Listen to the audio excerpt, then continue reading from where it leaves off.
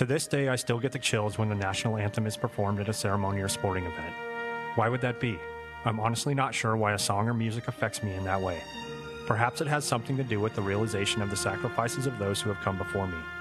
Perhaps it's related to the flag-draped coffins I personally witnessed being lowered into the ground, thankfully which were few. No sane person wants to die for their country. However, most realize that, when they sign on the dotted line, that may be what the future ultimately holds for them. For most, being a service member is about being part of something bigger than themselves.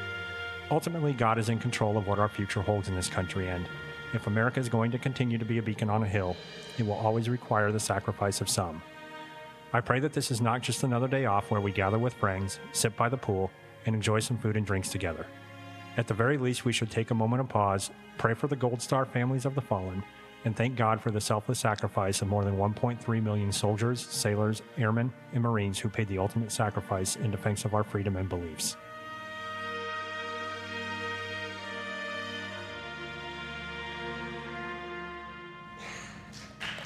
Yeah.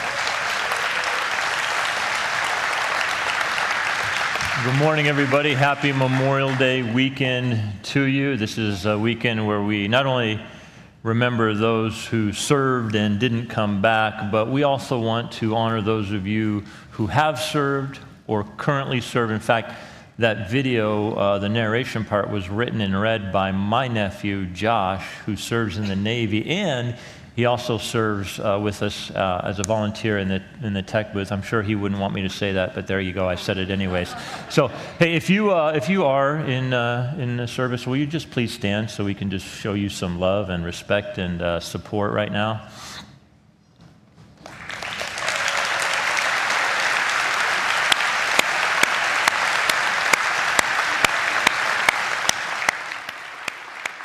We appreciate all those men and women. And love to your families as well, because I know there's some sacrifices made on their part too. So we appreciate you very, very much. So last week when I gave the announcements, I made one special announcement, and I'm going to reiterate it today, because coming up on June 12th, after the second service, it's really something that is for those of you who are new or newer to the church, or if you haven't even yet participated in the future vision for Illuminate. We use 3 words to describe it: bigger, smaller, deeper. So in this luncheon, I'll be there, and I'll be describing not just the history of the church, but where God has led us up until this point and where God is leading us into the future, and as importantly, how you all can be a part of that. So we would love to have you join us for that. All you need to do is go to biggersmallerdeeper.com and register and let us know that you're coming, and that would be awesome. So, all right, so this morning we are in Genesis chapter 19 for the second week. And I told you last week that I'm going to spend 2 weeks in this chapter. And has anybody read ahead?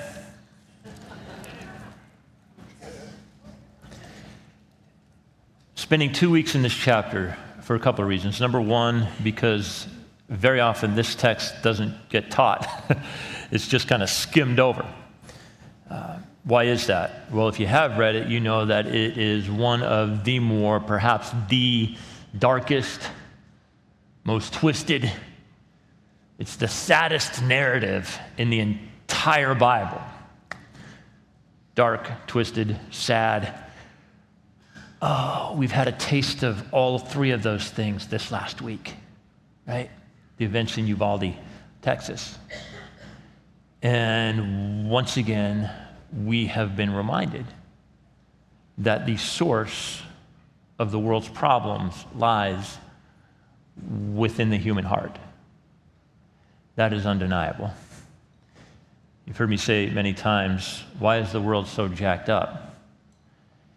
Well, it's because men and women, all of humanity, has this overwhelming tendency to want to live their lives apart from God. That leads to destruction, chaos. There is an unwinding of the culture.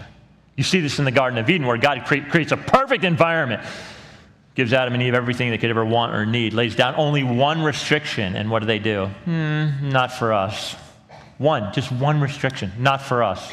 Just one! And man is proven to want to go his own way.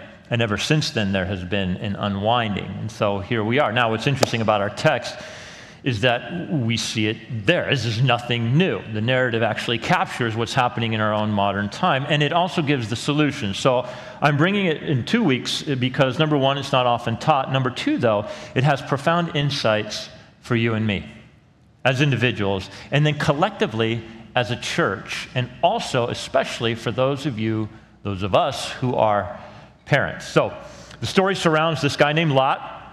We've been looking at his life for the last few weeks. He's a really interesting individual. It's like he's divided. We've noticed that he has 1 foot in the culture, and he has 1 foot in faith.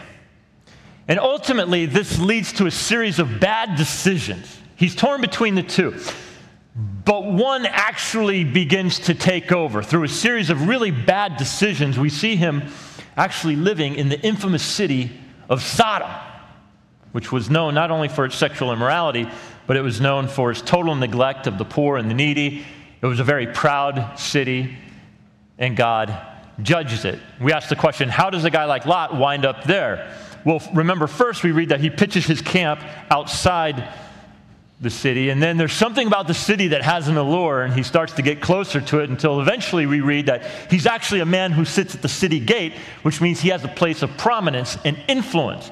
He's the guy that checks to see who comes and who goes. You don't get there by accident. So he's moving and gravitating toward this infamously wicked city, but yet there's still part of him that really struggles with it. In fact, we read a passage last week. I'm going to read it again. 3 times in this one passage, we're told that Lot is righteous. You're like, how so? Well, because there were things that happened in the city that bugged him. Some of the things lured him. He liked it. They were attractive to him, but there are some things that repelled him. Let me read it to you again. 2 Peter chapter 2. Essentially what the author is saying is, God is coming to judge. The patience of God will come to an end. And when the patience of God comes to an end, his justice will arrive in its fullness. And God will spare the righteous. And then he pulls from the past. He's like, hey, remember when you read through your Old Testament? We've got some examples of God sparing the righteous, so don't worry about that. But let's talk about it. He says, for if God did not spare angels when they sinned, but cast them into hell and committed them to chains of gloomy darkness to be kept until the judgment, definite article before that word, a specific day that's coming, the judgment, if he did not spare the ancient world, but preserved Noah, a herald of righteousness, only one guy on the planet that God was talking to, and that was Noah, because he was righteous, with 7 others, as was his family, when he brought a flood upon the world of the ungodly. So if by turning the cities of Sodom and Gomorrah to dust, ashes, he condemned them to extinction, making them an example of what? Of what is going to happen to the ungodly. And if he rescued righteous Lot, greatly distressed by the sensual conduct of the wicked, for as that righteous man lived among them day after day, he was tormenting his righteous soul over their lawless deeds that he saw and heard. 3 times in this passage, Lot is declared as righteous. He observed some of the things in his city, and he was appalled. And yet there was something about that city that had a lure. Something about that city that he couldn't resist. Something about his city that was attractive. He was revolted but drawn. His life paints the picture of this sobering reality. It's possible for a Christian to be distressed by the world and yet still hang on to it. It's possible for a Christian to hang on to the world, be distressed by it, and yet at the same time participate in some of the things that are actually distressing to you. It's like the closer he moved to Sodom, the more Sodom began to embrace him and draw him close. And he becomes absorbed to some degree in the culture this would prove to have a catastrophic effect in his life in more ways than he realizes. So this has been an ongoing struggle for the people of God for a while. The Bible tells us, as Christians, we should be in the world and not of it. What does that even mean? Well, for some, they practice this is actually a thing, Christian monasticism. It's where Christians essentially gather together in Christian communes and they live the lifestyle of monks, separated from the culture. Bad idea. Doesn't at all represent the life of Jesus when he was on the earth. In the world and not of it. What that means is that you can associate with people and things in the world and still be separate from them morally. This is exactly what you see Jesus doing, right? He was reaching out to people, but yet he still held this biblical moral that he lived up to. But this has been the challenge for Christians throughout the ages, and it's probably your challenge as well. Because it's like we live in a culture that has some things that are really appealing to us, and yet at the same time, we know those things might not be in our best interest, but we're drawn to them. What do you do with that? How do you deal with that? This is a challenge for the church in general. Quite frankly, it's been the challenge for preachers, right? Over the last 5 or 10 years, up until the last 5 or 10 years, I would say, there was a big movement within evangelicalism. And again, preachers in particular, where the idea was that we would preach to people's felt needs. And so this gave rise to, and I'm going to use some churchy terms here, this gave rise to the seeker-sensitive movement or seeker-driven movement. And I think that did have a certain appeal in its time. Those days are over. And here's why. If you're trying to appeal to a person's felt need, the cultural landscape has changed dramatically, even within the last 5 years, in my opinion. Here's how. The culture has dominated the American mindset in telling you that if anyone disagrees or challenges the way you feel, then that voice is to be dismissed entirely. Let me say it again. The culture has dominated the American mindset that now tells people if somebody challenges the way you feel, that person should immediately be dismissed. More so, if you're preaching to people's felt needs, gone are the days when people felt the need to be forgiven. Gone are the days when people feel the need to be forgiven for pretty much anything they do. So what happens is, if you're speaking to people's felt needs, you end up soft-pedaling the message because there are certain words that get removed from the vocabulary, words that are really important. Now, let me tell you, if you're here for the first time, some of this might be new to you, but let me just lay it out in a way that I think it might make logical sense for you, because there's this word that's used in the Bible that we don't hear very often. It's just a simple word, 3-letter word, sin. You don't hear that word very often, but essentially the heart of sin is to say, I'll do whatever I want, right? We know, survey says, that most Americans hold as the highest of all virtues autonomy. Don't anybody tell me what I should believe or what I should think. Okay, realize the ultimate test of any worldview is its livability. We can have that conversation, and that's kind of where the rubber meets the road. But outside of that, anybody trying to tell anybody else how they should live their lives is nothing more than arrogant and should be rejected. And so a consistent appeal to a person's felt needs produces, in my opinion, and it's the right one, a shallow church. Did you catch that last part? It produces a shallow church with a watered-down gospel which leads to Christian worldliness. So this is why very often there's very little difference between someone who calls himself a Christian and someone who doesn't. I'm a huge fan of massages, especially if you're pushing your body physically, you get some lactic acid building up, and man, nothing like a good massage to work that out.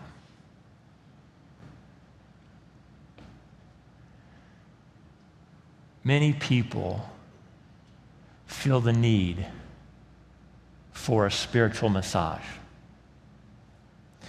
The challenge is that the message of Jesus, it's not really a massage. It is just that. It's a message, not a massage. A massage is meant to make you feel good. The message of Jesus, that's not its primary goal. The primary goal is not to make you feel good. The primary goal is actually to point out your badness and then to show you God's response in light of your badness, and then you might start to feel good. You should. But it's a message, not a massage. And so what's happening in the life of Lot is he's kind of like this chameleon who is really what he's after is the massage, not the message. So he's got one foot in one camp and one foot in another camp, and he's kind of like I got my spiritual thing going on, but I got my worldly thing going on, and I'm good. And this ends up having a catastrophic effect in his life, especially because he is a parent.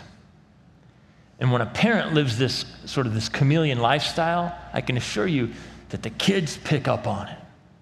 And this is where it turns dark and twisted for this man. His lifestyle has affected his family. So, are you ready?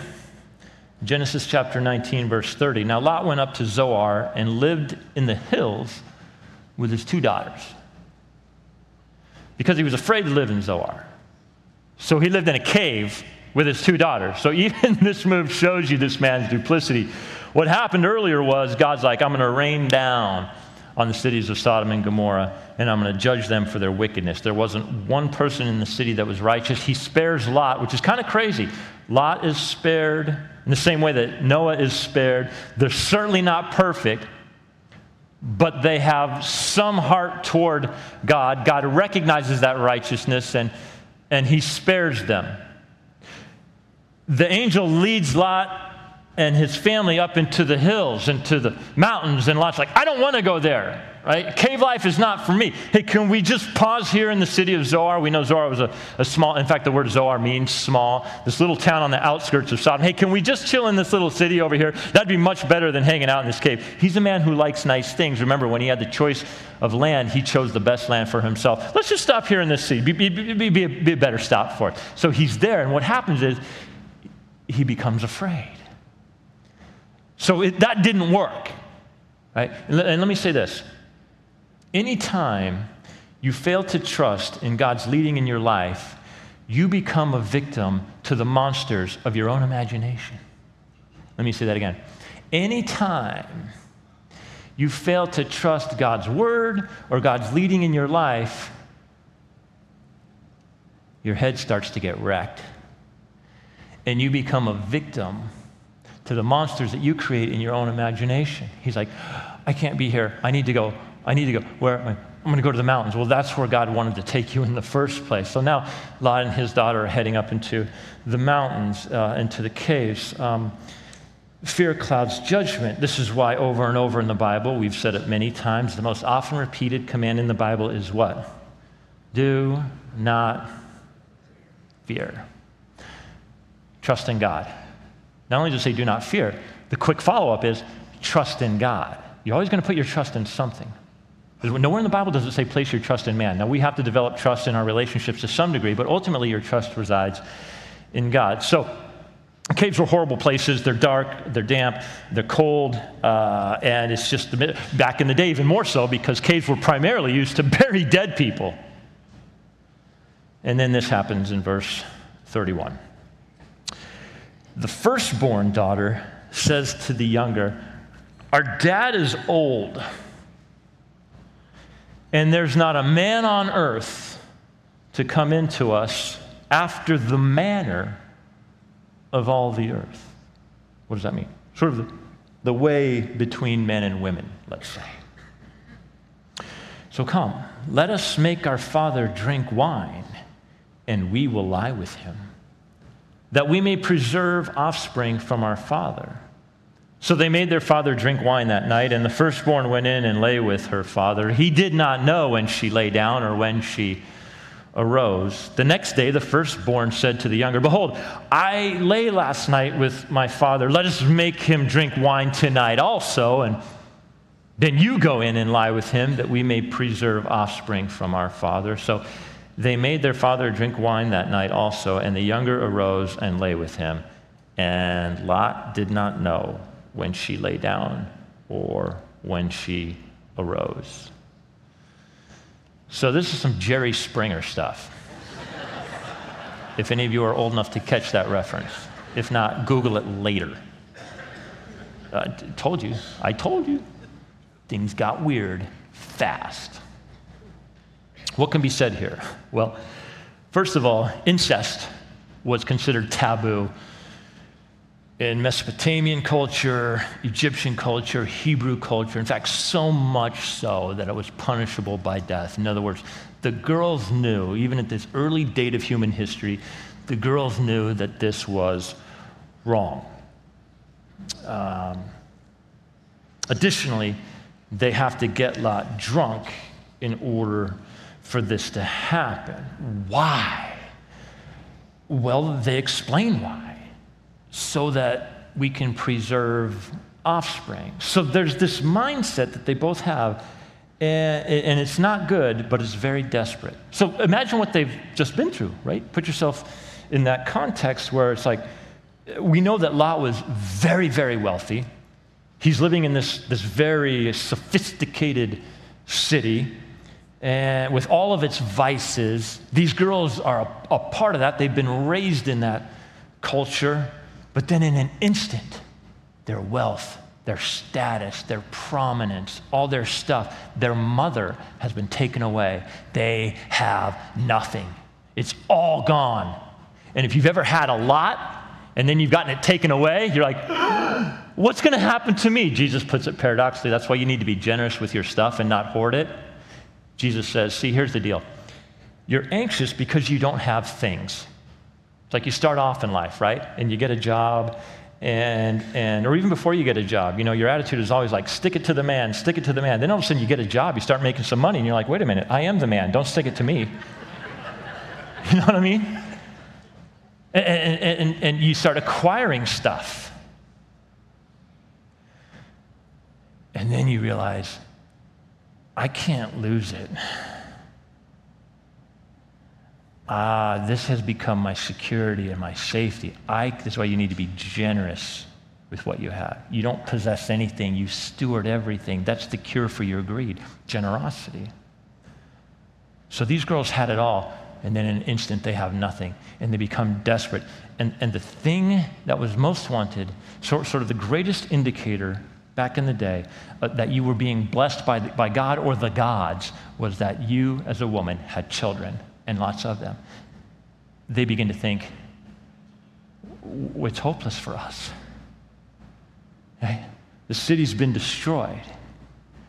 So once again, we see humanity taking things into his or her hands and making things worse. They should have waited on God, trusted in God, but they didn't have the best example at home. They were raised in a profoundly depraved culture. Their father arranged for them marriages to men who lived in the city. And yet, what we read last week is these dudes come knocking on Lot's door. They want to have their way with the men in his house. All of the men of the city come, which would imply the men who were engaged to Lot's daughters. So everything's kind of messed up here in this family. There's a lot of dysfunction. Additionally, the girls knew what wine could do to a person. Deception was practiced by everyone in the city. Lot was distressed by it, but not enough, even with his high position, to make any kind of noticeable difference for God in that city. Certainly, if he would have spoke out about it, he would have lost his prominent position. And so in this sense, he kind of plays the role of a chameleon. Additionally, these girls would have learned how to look out for their self-interest because of what their dad did. And this is the irony in the story. And this irony would not be lost on the reader. I'll point it out to you. So what happens in the previous chapter I just mentioned? Lot offers his daughters in this horrific act. It's this forfeiture of his responsibility as a dad. He offers his daughters to this angry mob in order to protect his self-interest. In the very next chapter, there's a role reversal. And what happens?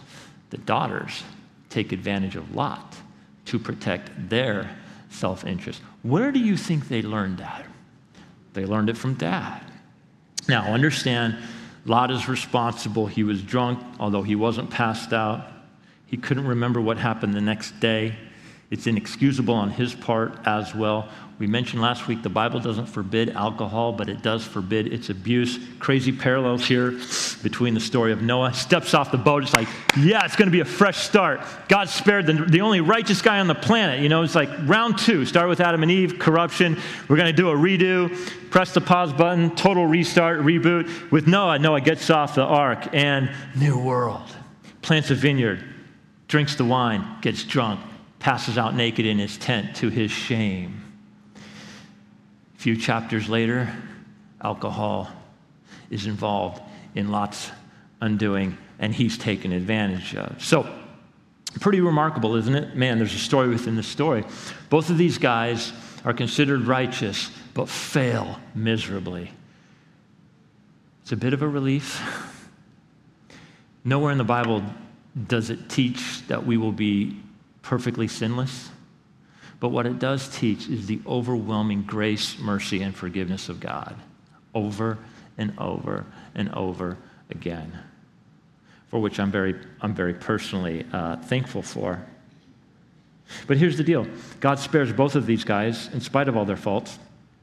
And yet, what you see is the pre-flood world is still present within the heart of Noah. And the city of Sodom is still present within the heart of Lot.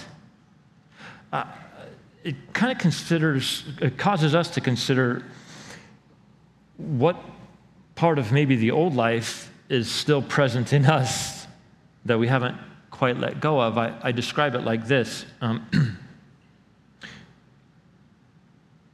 have a garbage can. Right? We don't have garbage cans that we set out, and it's full of garbage. And as the garbage begins to pile up and get higher and higher, a funny thing happens, right? It starts to attract more and more flies. Right? And then when the garbage gets so full that the lid can't shut, right? When it's open a little bit, man, then the flies really start buzzing around. It's filled with flies. And so what happens is, it's like, that's your sort of your pre-Christ existence. And so it's like Jesus comes along and says, I'm going to empty that trash for you. And you essentially dump it all on him. That's the message of the cross. He takes all of your junk upon himself, okay? Man, it gets emptied. And it's amazing because about 90% of those flies are gone immediately, but not all of them. There's a few still, they're still buzzing around the can.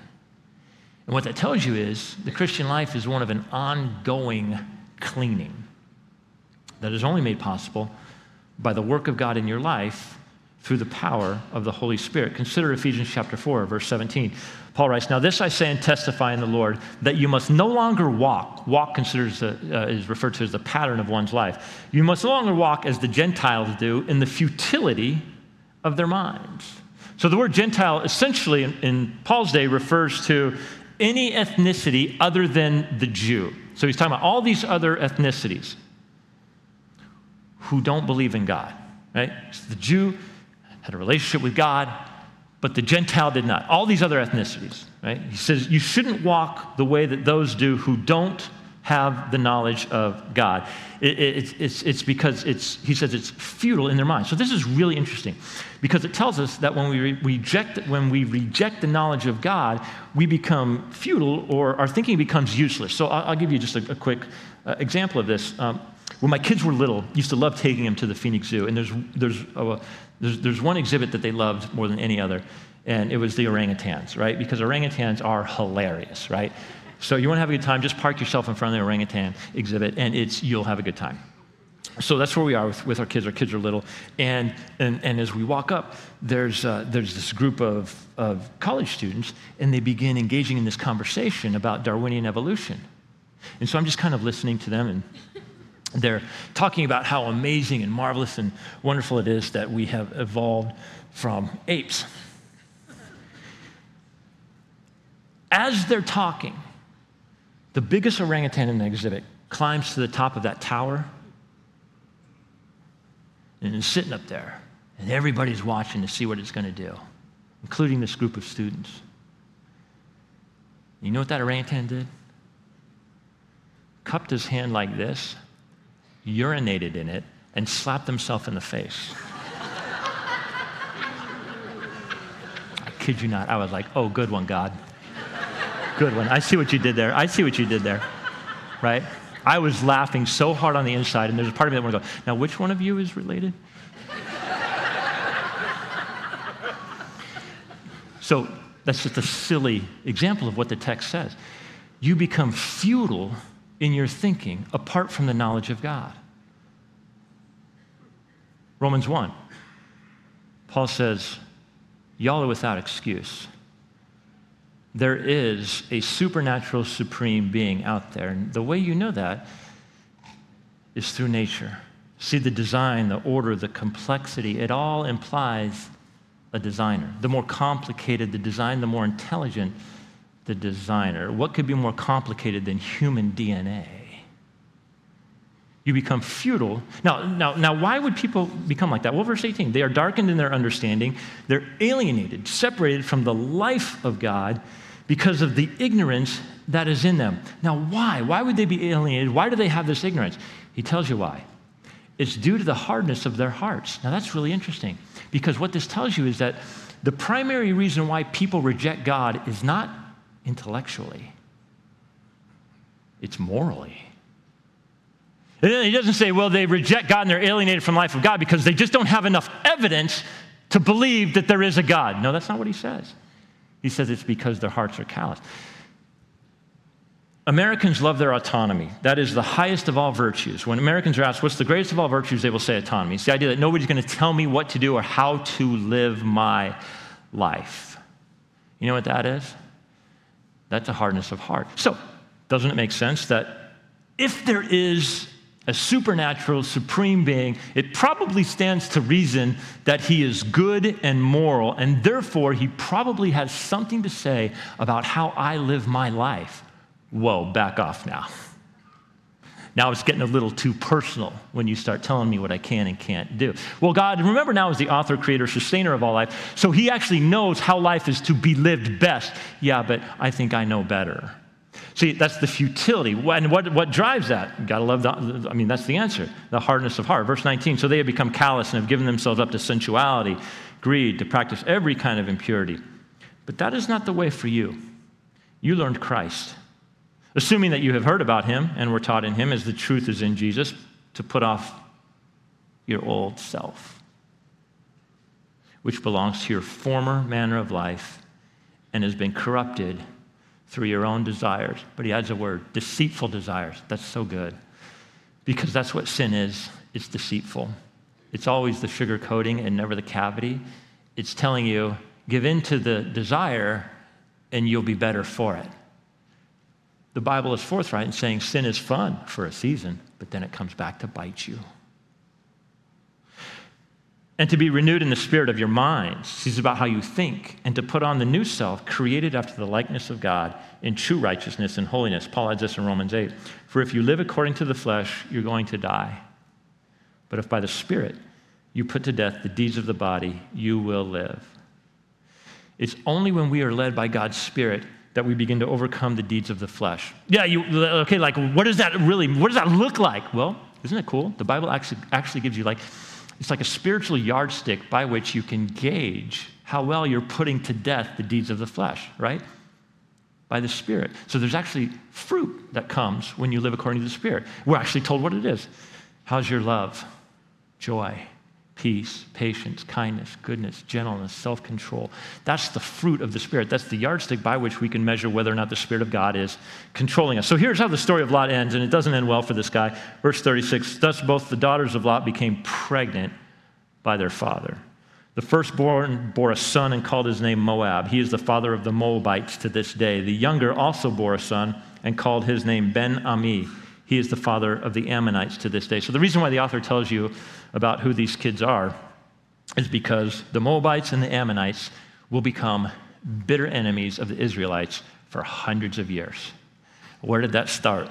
It started with this bad decision. Here's the lesson from the life of Lot. And I'm going to quote the commentary from R. Kent Hughes because I couldn't put it any better. He says, it's possible for believing people like us who are truly distressed by the course of this world, and that's many of us, right? It's possible for believers who are truly distressed by the course of this world, like the trajectory that it's on, to live lives that are so profoundly influenced by culture that Sodom is reborn in the lives of those we love the most. Whoa. Do you understand what he's saying? Whew. That's profound. In other words, he's saying, here's the message of the story of Lot. He was repelled by his city and the things of it, but he was also drawn to it. So much so that it had an effect on the very people he loved the most. It's more than a warning shot across the bow in terms of parenting. It transcends it, though, right? Because Jesus came to show all of us a better way. He's the ultimate example of being in the world and not of it. And he left us not only with the example, but this is the best part for me.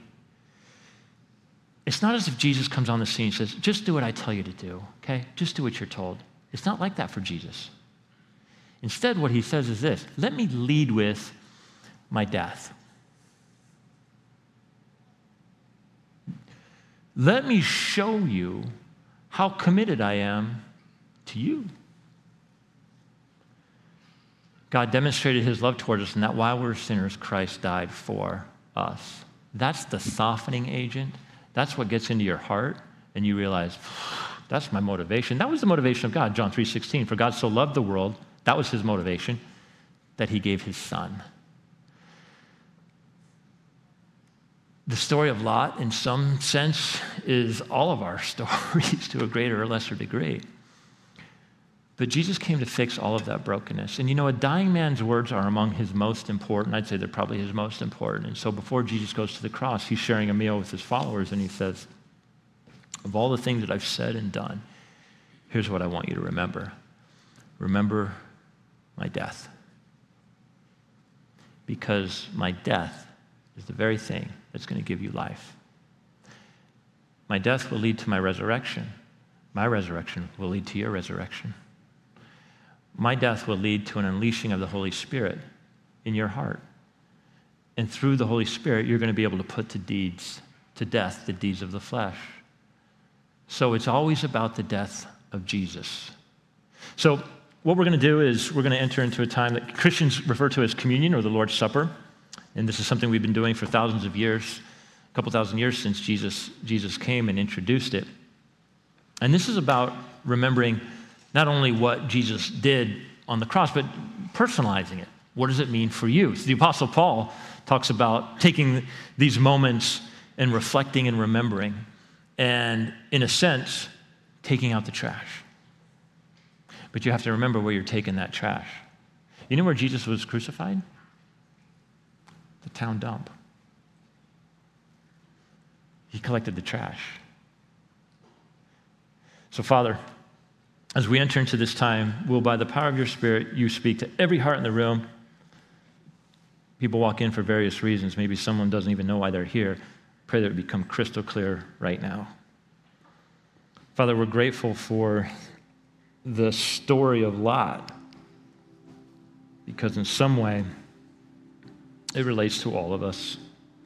We're grateful for the life, the death, and the resurrection of Jesus Christ. Lord, as we enter into this time of remembering what Jesus has done for us, I pray that your Spirit would lead, that you would continue to draw us closer to you, all for your glory, we pray in Christ's name. Amen.